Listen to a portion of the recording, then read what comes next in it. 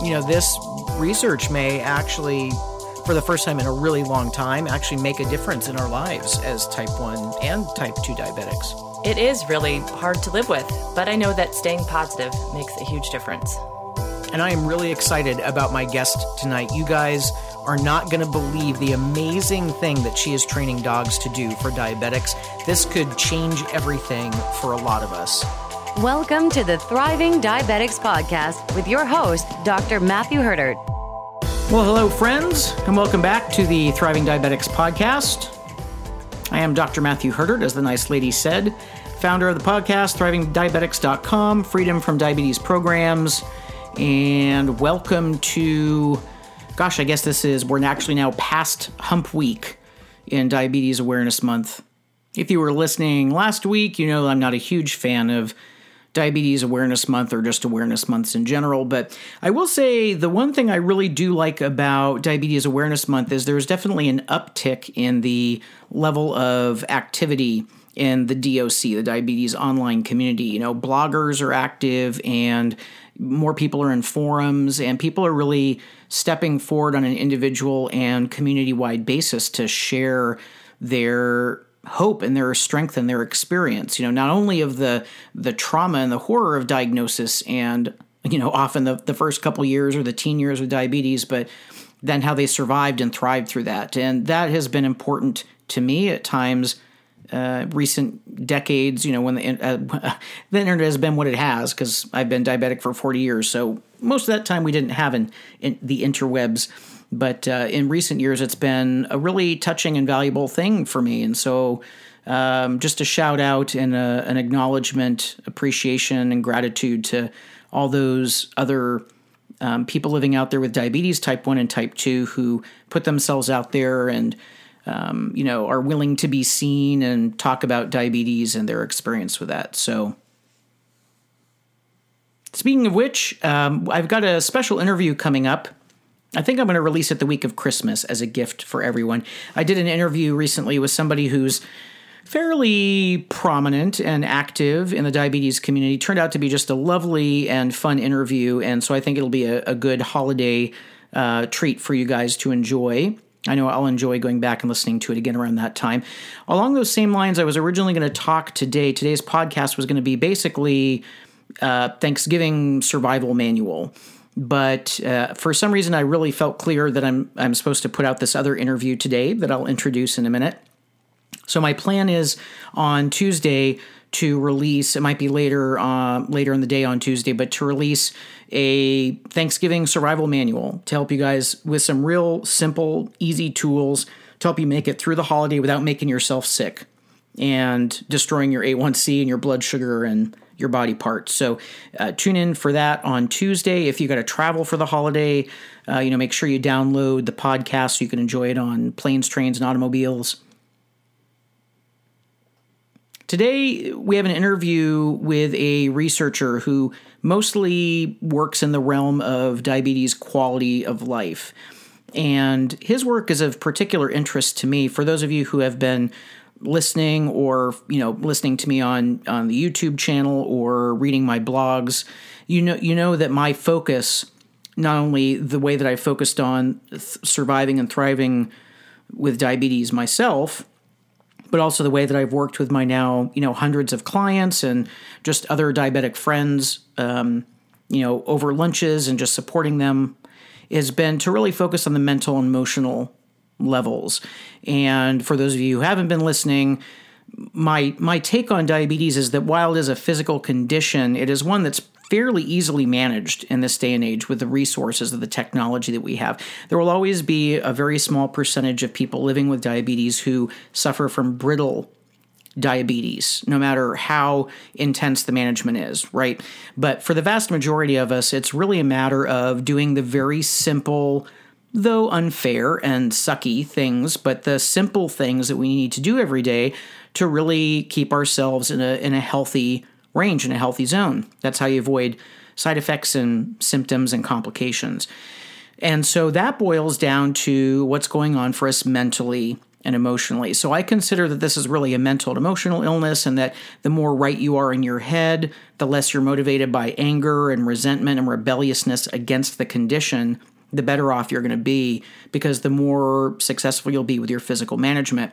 Now, this interview is in reference to a study that came out in August of 2014. It took a long time for this researcher and I to connect our schedules. And the upshot of the study was his finding was that at least some diabetics may be over-treated, in that the psychologic burden of intense daily management could actually take away more from life, certainly the quality of life, than the side effects and the complications of not being under tight management. Especially because it can take years for complications to manifest, right? So I sort of have an inherent disagreement with that take, and I consider that the work we have to do is to get ourselves to the point where we don't look at intense treatment as a burden.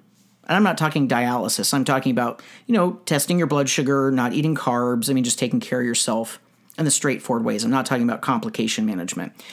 And so it was, I really kind of had to call myself forward to be open to what he was saying and listen to his perspective and hear about the research. It turned out to be a great interview. I got to tell you guys, this doc didn't know me from a brick in the wall when I first contacted him, and was not only incredibly generous with over an hour of his time, but was incredibly patient with me because I'd never recorded an interview on Skype before. And so there were some technical hiccups in the beginning, including there was a section in the middle where my technology wasn't working, and guy was so nice. He just sat there and basically waited for 5 minutes while I tried to figure out what the hell was going on and how to continue with the interview. So he was incredibly generous with his time. He was incredibly kind and easy to talk to, which is not always the case with researchers or doctors, for that matter. And I say that as a doctor, so hopefully nobody takes that personally. But Dr. Sandeep Vijan he was just awesome. He was a great guy. Now, the quality on this interview, again, because I'd never recorded on Skype before, it was a little tinny. It sounded like I was recording over the phone. I think I also had the microphone on my computer set wrong. So I did some editing today to try and make it a little bit less tinny. I'm no sound editor, but I did go back and listen to it again. It still sounds obviously a little different than me here in my studio right in front of the mic, but I found that after a couple minutes, I didn't even really notice the sound quality difference anymore. So I hope you guys enjoy the interview. Again, lovely guy, interesting topic, and I'll have a little outro at the beginning there to say goodbye. Otherwise, be sure and look for that Thanksgiving survival guide on this coming Tuesday. And here we are with Dr. Sandeep Vijan. Welcome back, everybody. Thanks for joining us for another episode of the Thriving Diabetics podcast. I'm your host, Dr. Matthew Herdert, and we are very fortunate today to have a specialist in internal medicine, investigator at the Ann Arbor VA, and professor of internal medicine at Ann Arbor, Michigan, Dr. Sandeep Vijan. We mentioned his study last fall on loss of quality of life as it relates to certain interventions with diabetes. We talked about it a little bit. I've been trying to connect with him for almost a year now and finally have been able to do that. He's been very generous making time today to come talk to us about this study so we can better understand what it was they were looking at and what it means for our listeners with type 2 diabetes. So again, thank you very much for being with us today. We really appreciate it. My pleasure. So can you start by giving our listeners a layperson's overview or kind of a basic understanding of what you guys were looking at in the study and what you found in the study? Sure. So what really drove us to think about this question was the issue that diabetes treatments, and particularly this is the case in type 2 diabetes, and focusing on blood sugar control, take a long time before the benefits of treatment become apparent. So we know that treatment of blood glucose and getting a little bit more aggressive with treatment of blood glucose can reduce your risk of certain complications of diabetes, particularly things like visual loss and renal failure, heart attacks, and so on. But if you look carefully at the studies, it looks like those benefits take probably in the order of 15 to 20 years or more before they really start to mount and become significant at all. So, that raises some immediate questions, which is that if it takes that long for things to become beneficial, but you have to basically take a treatment every single day for that entire time frame, the question then comes in about whether the reduction in the risk of those complications is simply worth having to take something that's a bother to you every day. And of course, different types of treatments have different levels of bothersomeness to people. So, taking a single pill a day might be a little bit of a hassle, but taking something like insulin multiple times a day and having to measure your blood sugars and all that can be a lot more burdensome to patients. Sure. And so ultimately what we're really trying to do is figure out how those two sides of the equation, basically, or two sides of the coin, balance against each other. So how much benefit you get from the treatments versus how much burden the treatments, cause to patients. And to do that, we have to do some sort of complicated statistics, but ultimately it's really about saying, well, we have all this data from various studies, and how do we aggregate and put these things together to figure out how that balance works out. And this is, of course, true of any treatment in any condition. There's risks and benefits and burdens to everything, but it hadn't really been investigated quite as well as we would like in the case of type 2 diabetes. So in the study, one thing that caught my attention was it seems to be primarily phrased in terms of quality of life loss, but you also mentioned, or I saw mentioned in the study, side effects of medications and things along those lines. One to me is psychological, the other is clinical. So how are those balanced in the analysis? Right. So the way we do that is by trying to put them on the same scale, which has its difficulties, of course. But ultimately, when you think about quality of life, we're considering two aspects: not only quality of life but quantity of life. So if you think about something, I'll just use an example. So let's say you have a serious diabetes complication like losing your ability to see, or you have visual loss. That's not necessarily going to shorten your life. In other words, it doesn't make you die earlier, but it's obviously a big hit on your quality of life. And there's actually a fair amount of studies out there, a fair amount of literature that sort of says, well, this is how much loss of quality of life you get from losing your vision. And so typically what they say is, okay, we're going to put this on a 0 to 1 scale or 0 to 100 scale, where 0 is death and 1 or 100 is perfect life, and we'll say, everything else is somewhere in between. And so people will say, losing the ability to see is worth you lose about 30 to 40% of your quality of life. And that those numbers are obviously not the same for every single person, but on a more global level, when they measure these things across populations, they're able to get those kind of numbers. And so so we have a couple of things. One is, we also have built into these estimates, calculations, things like a heart attack, which of course could kill you, and can affect your quality of life, or things like blindness, which won't kill you, but do affect your quality of life. The nice thing about what we were trying to do, at least obviously in my view, is that we also tried to put on the same scale the difficulties of the treatments. So as an example, taking a pill has a very, very minimal, if any, impact on your quality of life, right? So you might say it's 99.9% of normal, right?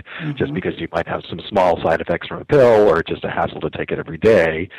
Whereas insulin would have, particularly depending on the frequency and the type and all those things, has a higher rate of impact on your quality of life, and that can range anywhere from a 3 to 4% loss of quality of life, and that's based on various studies that have really tried to quantify that well.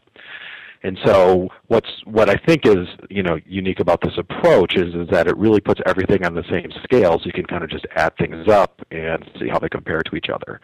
Yeah, that's if you have about your approach in this study. Yeah, and so we're not by not by any means the only people who have done this kind of work, but it's the first time I think it's been looked at in a broad setting across many patients with type 2 diabetes, because we use a lot of national type data to try and estimate these numbers. And so it's just it really comes down to this issue of how much a treatment bothers you versus how much you're worried about the risk of the complications of treatment, of not being treated, I should say, and basically of having high blood glucose really is what the balance is about. And anytime you're talking to any patient, you have to kind of think about both of those things, right? So, sure.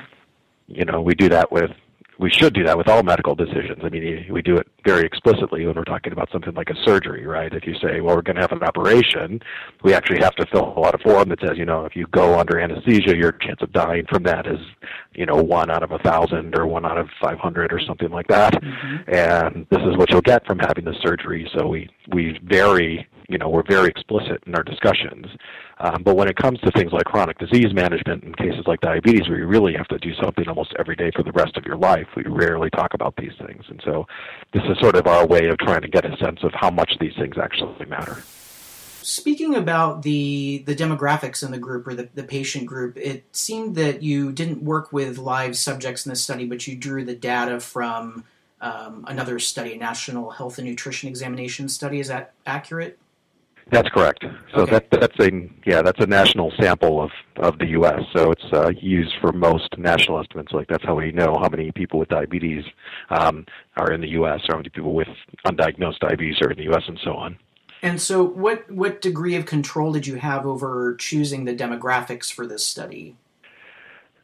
So this, as I said, this is a pure statistical model. So we have complete control in some ways. But what we basically did was we said we are going to take all patients with type 2 diabetes in this survey.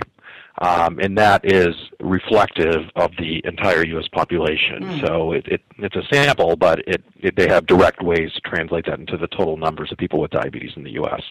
Because it's completely representative of the population the way this is set up. So actually most of the national statistics we have on health come from this same database.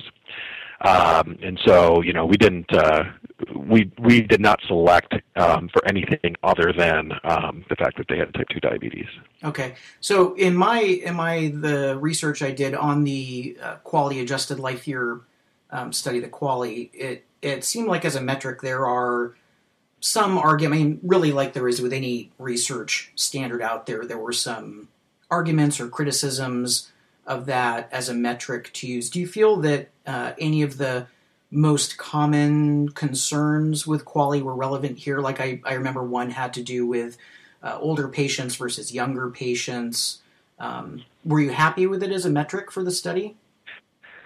So I would say that it's not perfect in some ways, but it's a situation where it's probably the best thing we have. Okay. I mean, there are some minor alternatives, but they're conceptually very similar. So there's another one that people use called disability adjusted life years, which is, more a measure of how well you're functioning, not just what your personal view of quality of life is. But they're conceptually quite similar. And the major criticism from my standpoint that people have had against QALYs is the issue about the fact that people adapt to conditions over time. Sure. And so if you ask somebody in the broader world what they think it would be like to be paralyzed, they would say, oh, that'd be terrible. That would be unimaginably bad for me. But if you ask somebody who actually is paralyzed, they rate their quality of life much higher than most of the rest of the world would. Well, sure. I mean, I've been doing 5 injections a day for decades, and to me it's like brushing my teeth. It's not bothersome at all. So right, yeah, right, and so that adaptation question is one that's not always very well. I would say it's generally speaking not very well addressed in the literature on the topic. Gotcha. In terms of how to incorporate that. So one of the things that people you could make a very reasonable argument about, and I think I would agree with this, is that the way that people estimate how difficult their quality of life would be if they're taking insulin, like you talked about, it would actually ends up being lower. It wouldn't be as bad as they thought it would be initially. Of course, you could make that same exact claim about things like, heart attacks and strokes and, and blindness and all that too, right? So again, there's not a perfect way to measure it, and this is one of the difficulties we deal with because we do, to really come up with the right decisions here, we need to have some sort of sense of how these things scale against each other and how they balance, and this is, as far as I can tell, the only direct way to compare things on the same scale. The alternative, and I think from a purely clinical perspective, what we should be doing, of course, is going to individual patients and asking them what their views of these things are, and then trying to balance those. But that is very time and labor intensive, so hard to do. Translation very expensive. 15-minute visit. Yeah, exactly. Right. Yeah. So were there your experience as the lead on this? Were there limitations that would make you want to revise or repeat the study? Are there plans to repeat this study in a different way or on a different scale or with a different patient base? Not necessarily. So what I'll say is, this is in the context of related studies we've done for a long time, dating way back to when I started, almost 20 years ago.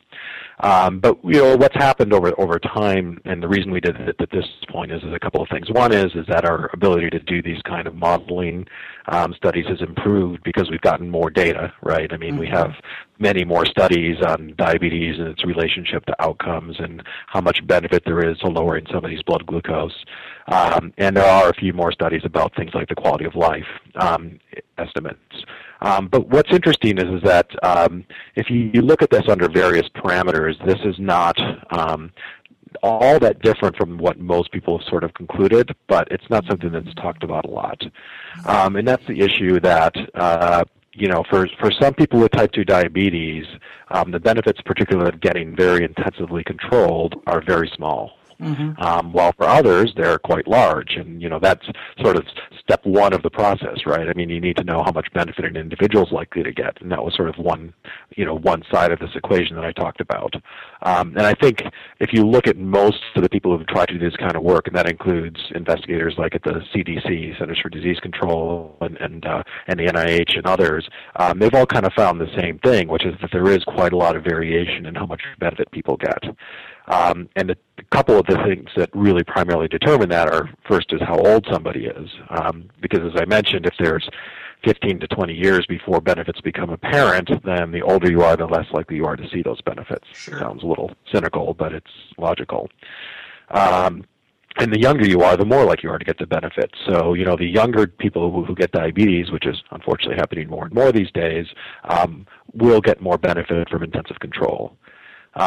The flip side to that, of course, is that then if you try and consider the burdens of treatment, then those have a lot longer to accumulate in the younger people because you have to take it every day forever, right? Of course, yeah.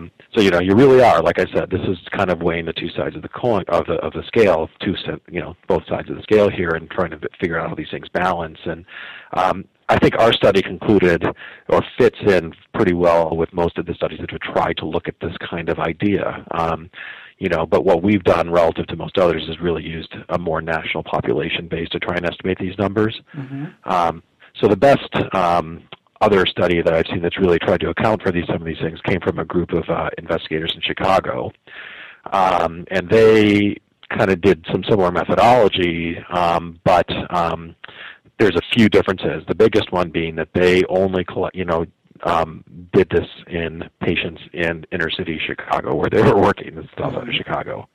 And it's interesting because this is a good example, but the people who they see in their clinic, who were mostly women and mostly African American, had much, much higher rates of thinking that both the complications of diabetes and the treatments were way worse than what the general population seems to think.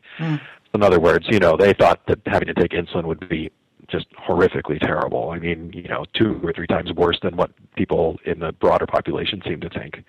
But they also thought that the risk, things like kidney failure and blindness were also much worse than most of the general population. But what that highlights, and I think what you were sort of talking about with different populations, is the fact that, different people are going to have different views of this. Well, not to mention differences in education from patient to patient. I get people in my programs all the time who their doctors advising them to keep their type 1s, whose doctors are advising them to keep their A1C around 7, which to me is borders on criminal. It's just an opinion. But yeah, because that's obviously going to affect people's take on burden. Right.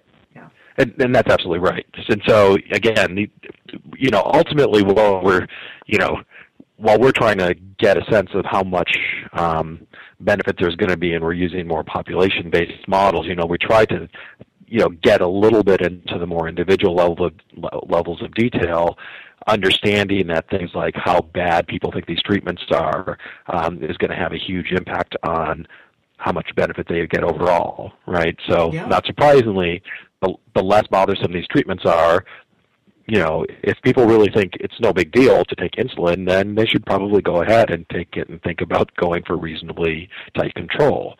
On the other hand, if it bothers them, even more than just a little bit, well, a little bit more than a little doesn't make sense, but more than a little, then it may not be very beneficial for them. And of course, some of the things in some of our figures try and get at that, where we're looking at different ages and different levels of burden in terms of the treatments. And so, it really comes down to the fact that ultimately all of these things need to be individual decisions. And one of the things we always struggle with, and we're a group of people who do a lot of sort of health policy research, is that a lot of the ways that we're measured on how well we're doing, doctors get graded on these things, really don't take into account any of this fact that there is a lot of variation in how people view these things, and that not everybody would necessarily choose a treatment if they knew how much benefit there was versus how much the burden of the treatment was. All right, so we really think these need to be personal decisions, and that we shouldn't have policies setting people to sort of force people to do things that they wouldn't necessarily want to do. If that makes sense. Yeah, it does make sense. I have to admit I have sort of mixed feelings about it, because I don't think people are always able to make the best choices for themselves with the reality is even looking at the research, if cardiovascular issues aren't going to manifest in the average diabetic for 15 years, that also depends on your environment, your family history. Did you work in a plant with lots of chemicals? There's so many things that impact that. It could end up impacting somebody in 5 or 6 years. So I think giving people, one of my, beefs in diabetes education in general is that I feel like as physicians, we make a lot of compromises in our recommendations to patients, assuming that we're kind of picking a middle ground to compromise so that we'll get some degree of compliance. And I think it's for people's highest good to really give them the ideal and encourage them to strive for that, and then give them the best support we can for that. So I hear what you're saying, but I'm not saying you're wrong. I'm just saying that it's sometimes more complicated in my head. So along those lines, one of the things that occurred to me in looking at the study was that, with the arguable exception, or slanting or migration within some demographics, elderly, people of African, Pacific Islander, Hispanic heritage, type 2 diabetics are largely faced with that condition as a result of a series of lifestyle choices. Lower exercise, higher caloric or carbohydrate intake. So you're talking about being comfortable, really. You're talking about comfort food and not having to go sweat on a treadmill. So I would expect there to be a much higher reporting, or a much more consistent and dramatic experience of loss of quality of life in that population, particularly over a type 1 population. So, yeah, that's certainly a possibility. I think it's one of the interesting things that we struggle with. I think I agree with you in a lot of ways about as physicians. We know all these things that work, right? We know that we can significantly reduce diabetes rates by exercise and diet, but figuring out how to get people to do those things is difficult. And to some extent, this sort of what we've done here reflects a little bit of that, except for we're talking about specific medication therapy as opposed to lifestyle therapies, right? It's the same concept, which is that what economists will often call revealed preferences, which is what people do is actually what they want to do. Right, and so if they really thought that these things were going to have a major impact on their quality of life, and that those quality of life impacts would be bigger than the negative effects of having to diet and exercise than they would diet and exercise, right? I mean, if they thought that would be worth it. Right. But people seem to have a very, I think this is actually something that I've experienced more on a personal level, but a little bit in studies as well, is that the doctors and patients are very different in their perceptions of these things. Mm-hmm. So doctors are willing to look far into the future and think about the far off, and we'll say, those things matter a lot. You really need to think about the fact that in 15 years from now, you may be really, really sick because you're not doing these things. And most patients and most people in general sort of live much more in the here and now, which is that I'm not worried about 15 years from now, I'm worried about today, right? And so it's an interesting matter of perspective and, how willing you are to delay or to realize that things can happen enough in the future. And this accounts for some of that. I mean, I see, you see this all the time. And, an example I often use when I'm talking to people about these issues is the fact that teenagers can't think about, 5 minutes from now, let alone 10 years from now, right? Sure. And so there's definitely different perspectives on these things, and how to balance that is one of the things that I really struggle with clinically, trying to explain to people that, even for a 45-year-old who was just diagnosed with type 2 diabetes and is clearly overweight and is not eating well, not exercising, all those things, trying to get them to lose weight is one of the most frustrating experiences that most physicians have. Well, we have had very limited success. Yeah, and in listening to what you're saying, what's occurring to me as somebody who kind of walks on both sides of this line as a long-term diabetic and as a healthcare giver is, as a doctor, it's easy for me to look 15 years into the future for any given client because I only have to look at that future for the 2 minutes that I'm talking to them, or each time I see them for a visit, whereas they have to right. face that, they have to bring themselves forward to face that on a minute-to-minute basis sometimes. So that's right. Yeah, that's absolutely right. Yeah. So, yeah, and it's interesting. I mean, this is a little bit more of a personal thing, but my brother has type 1 diabetes. He was diagnosed at age 40, actually, oddly, and it's completely taken his life over. He's a very meticulous. He's an engineer, right? And so he has this. But it's funny because it's almost seems like having to manage the disease has become his entire life, right? Wow. It's completely taken over. And so I often wonder, I mean, I haven't sat down and asked him specifically, how much effect is this having on your quality of life? But I mean, he doesn't enjoy he basically eats the same thing all the time, every day, right? So he doesn't get any of that enjoyment, and it's like, and he's completely panicked about even minor deviations. I mean, his A1C has been around 5% since the time he was diagnosed. Yeah, he's in good shape. And it's never varied, but he's basically had to, it consumes his entire life, and it's always a question about, well, if your A1C was 6, but you got to enjoy things a little bit more, would that be worth it for you? But everybody's different in how they conceive of these things, and that's what I was, this is sort of relevant to when I think about these types of issues. So is that part of the motivation for this study for you, is the personal experience with your brother? In a little bit of a way. I mean, this is obviously not on type 1 diabetes, and of course I've had enough experience with type 2 patients who struggle with the management issues as well, but, that certainly brings it home to me a little bit because, it's one of those things where you're like, you try and explain this to him, and he's a bright guy, and he's, like I said, he's well educated and is an engineer, he understands all these things, but he is what most people would call very risk averse. In other words, he's just not willing to accept any risk of a bad thing happening. Right.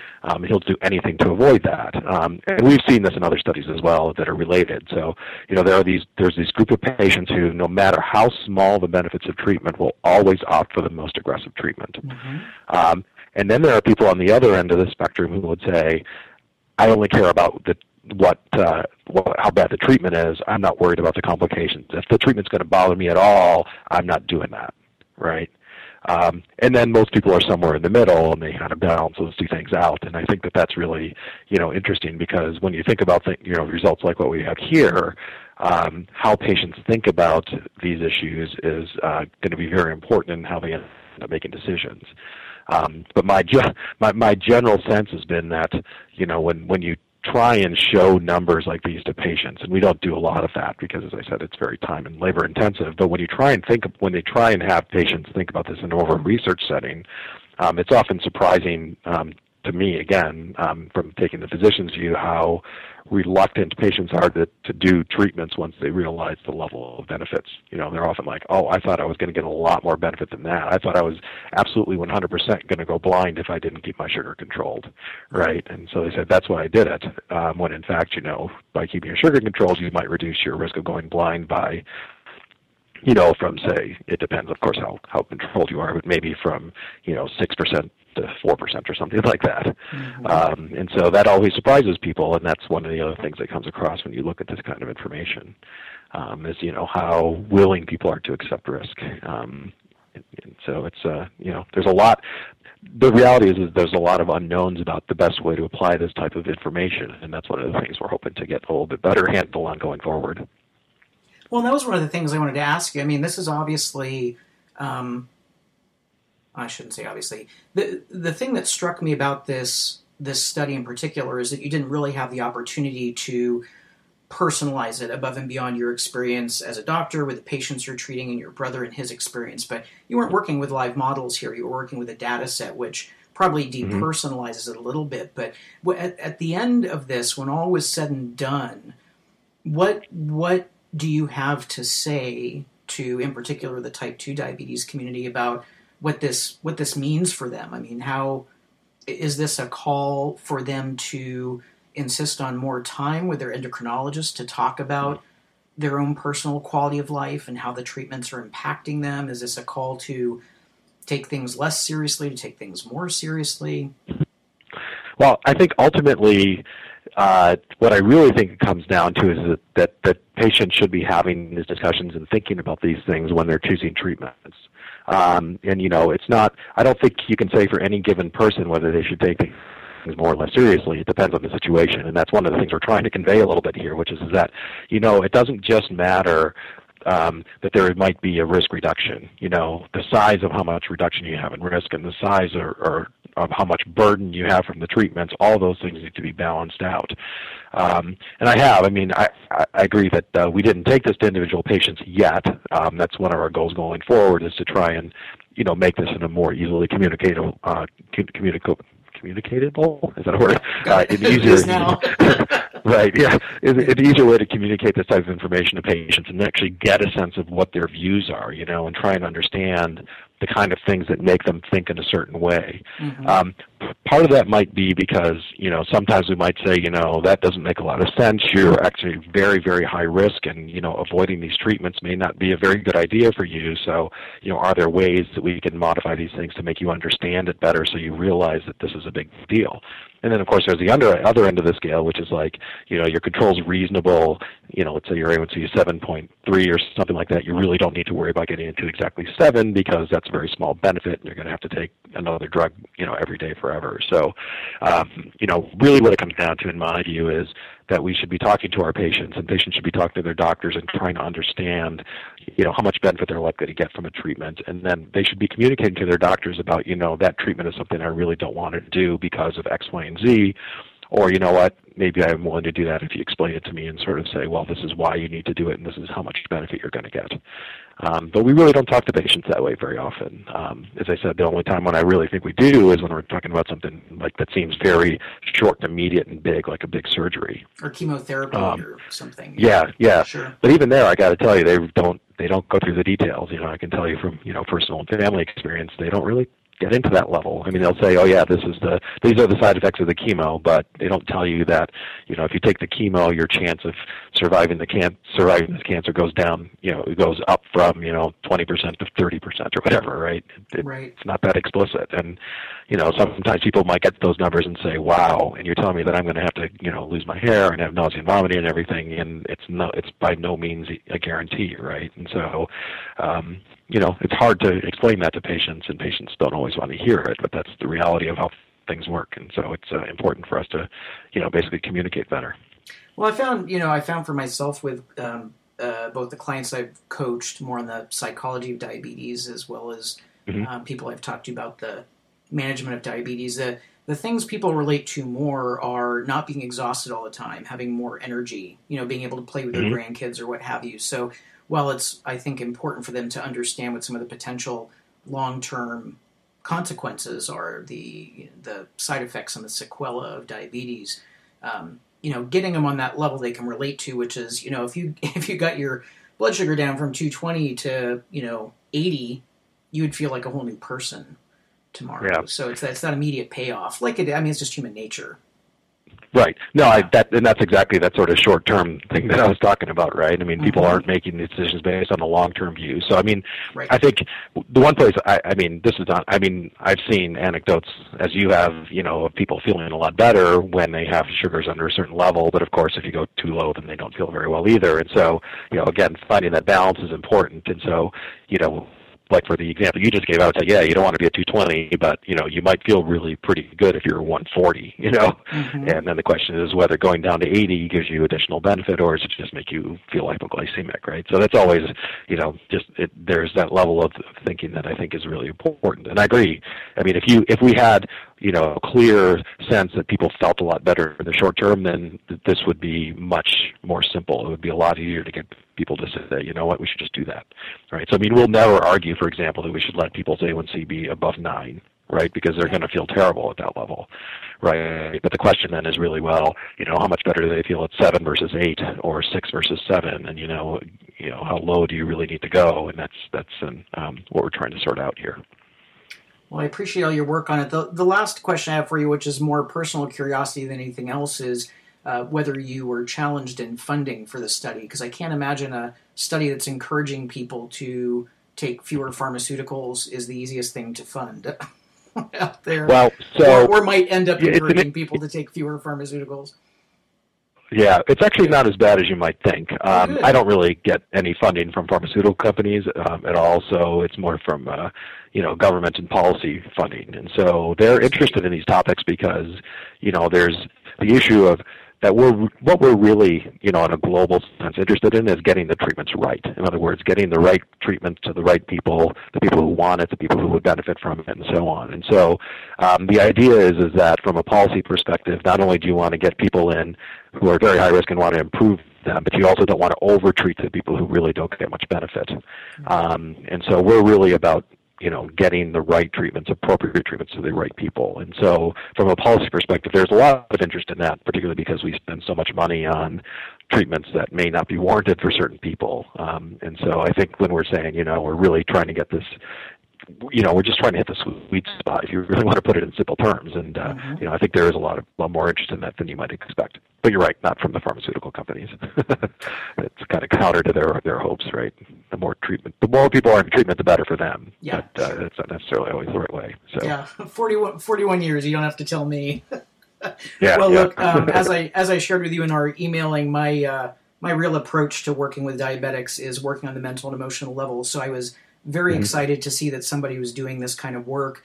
And Dr. Vijan, not only do I thank you for your time today with our listeners, but also for working and dedicating part of your career to really trying to find the best way to take care of my people. So thank you so much for joining us today, and blessings to you moving forward. If you ever have anything else to share with the audience, you're always welcome back on the show. It'll be a pleasure to have you.